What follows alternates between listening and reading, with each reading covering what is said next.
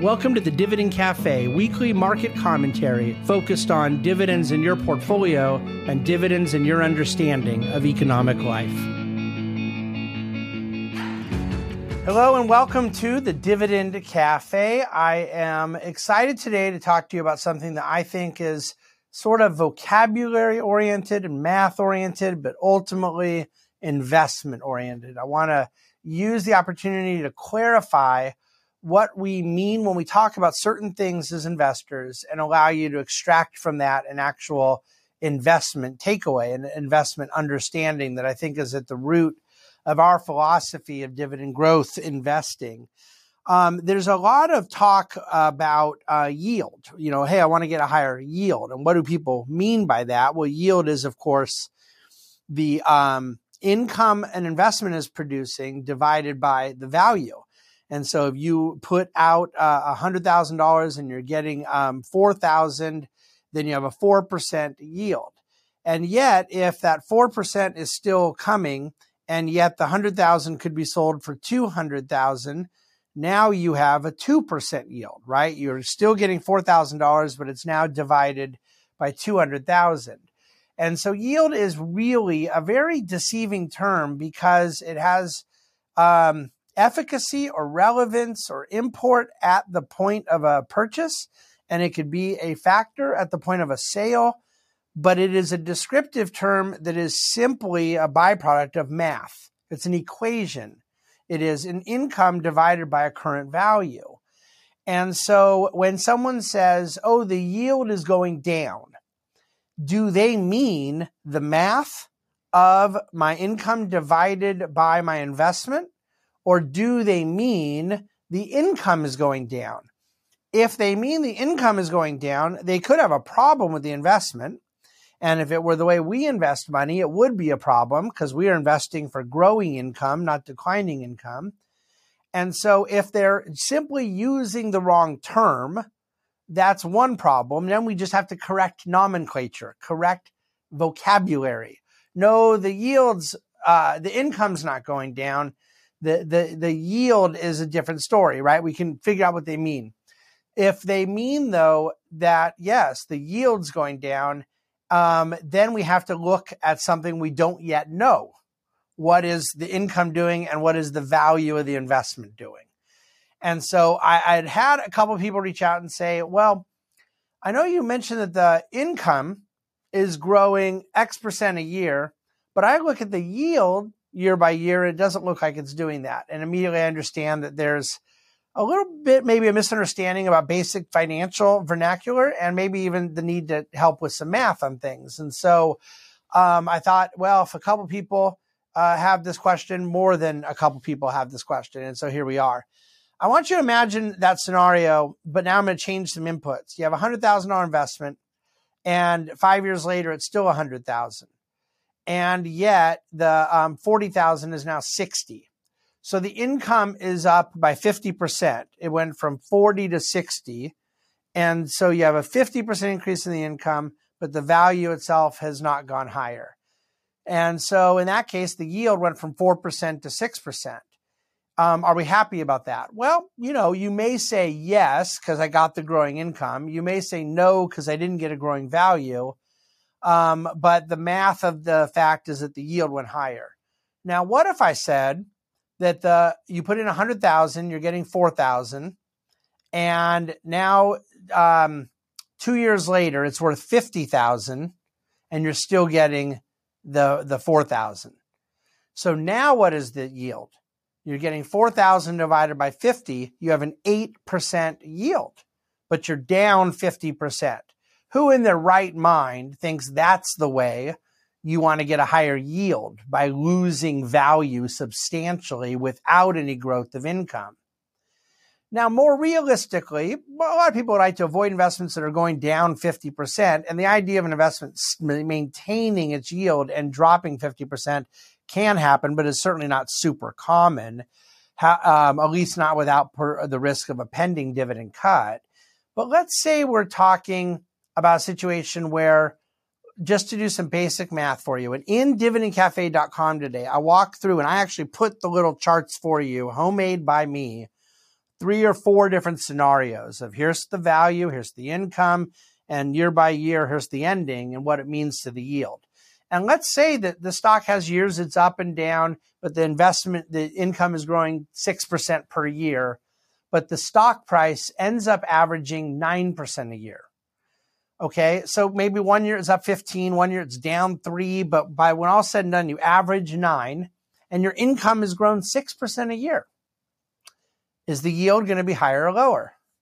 Okay, by definition, the yield's going to be lower because the denominator in value is higher than the growth of the numerator, which is the income. So this is just math. The yield went lower, even as the income went up really nicely. And in fact, whether it's the primary motive or not, the value went higher as well. See, for us, the primary motive is the growth of that income. And you go, well, don't you want the value to go higher? I go, yes, of course. But I already know that's going to happen. I don't think about that. I don't have to worry about that because what drives the value going higher? Sentiment, momentum, a higher PE ratio at a point in time. Those things are going to move it at different points in time, and they're all out of my control, and they're all unpredictable, and they're all fundamentally irrelevant. But if the cash flows are growing and a company is in the state of mind and in the general practice of growing the dividend from their cash flows that they're paying to investors, then that can become my focal point. I can focus on those things that are researchable, that are analyzable. So the idea that someone would be upset that they're getting 6.5% growth from their dividends and that the stock itself is growing more than that is insane. They're getting more of an exit value if they were to sell, and they're getting a very nice compounding of what's happening within the cash flow, the growth of the income. But yet the math of the yield would be lower. So the only way to keep the yield the same and have the income grow every year is if the stock price and the income are growing at the exact same amount.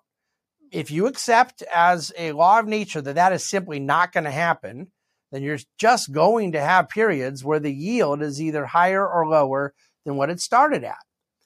And if, let's say, the stock price grows at 6% a year, which is pretty good, and the income grows at 8% per year, which is really good, then you're going to actually have your yield itself growing. But that is not the objective. It's the income. The yield is just a byproduct of the math of two variables. So the reason I bring this up is not just to educate people on math and vocabulary and what these terms mean, but it's to reinforce the point. All the investors should ever be talking about is the income. Because if their income's going higher, then their investment is theoretically doing what they want it to do, either because they're compounding that income into more shares that produce the income, or because they're withdrawing that growing flow of income. So income is dollars. Yield is the math of dollars divided by value at a point in time. And you can see why what is material or practical or actionable are dollars, and in other words, income, not percentages. Okay, now you say, all right, well, that's good enough, but I still like to have a way to express it. This is where this expression, and maybe you don't think it's as simple or succinct or useful as I do, but many years ago, my friends at Miller Howard Investments in Woodstock, New York, coded the term YOI, yield on original investment. And that, to me, is the fundamental marker of what an investment is doing, what you want it doing. Is what the income you're getting now is divided by the value at the point you bought it. And this is where the simple math, not the miracle stock selection, not the miracle portfolio management, but just math can become somewhat wondrous to behold. The examples of companies that were paying a certain dividend and over a period of time compounded that dividend, and the stock price could be up or down relative to the rate of growth of the dividend. And yet, the income now divided by the stock price then may be 100%. that each year the cash on cash return could be that dramatic. Now that takes a lot of time to get to that level. Some of the great blue chip companies that are aristocratic dividend growers, you're talking about stocks that maybe from the early 90s or mid 80s. That's where you're getting to like the 100% YOI, yield on original investment now, if they've been a consistent dividend grower over that time. But even companies that have been growing their dividend for 20 years, not 30 or 40, you may have a very high cash on cash return. But you go, well, I don't get it. I looked, it says the yield's 3% or 2.5%. Well, markets aren't stupid. That income growing like this causes the stock price to go higher. And so the current yield looks lower because that income that's growing, divided by the current stock price is a lower yield. But what really captures the majesty of the wealth creation and the investment merit? Dividing the income that you get now from what you invested in the asset. And I think people intuitively understand this about real estate investments and yet totally miss the boat on this when it comes to stocks. So we are looking for a YOI, a yield on original investment, if we want a real measurement. So then you could have a company that, look at the example I put in dividendcafe.com. They're growing the dividend 6% a year. The stock's growing 8% a year. Your yield may have gone from 4% to 3.4%. But after 6 years, your yield on original investment might be 6%. In other words, it's grown quite a bit in a few years, even though the current yield is lower. It all comes down to the math of how you're viewing it. And so for those who just need a more succinct understanding, what's more succinct than the income growth and expressing that divided by what you paid for the investment?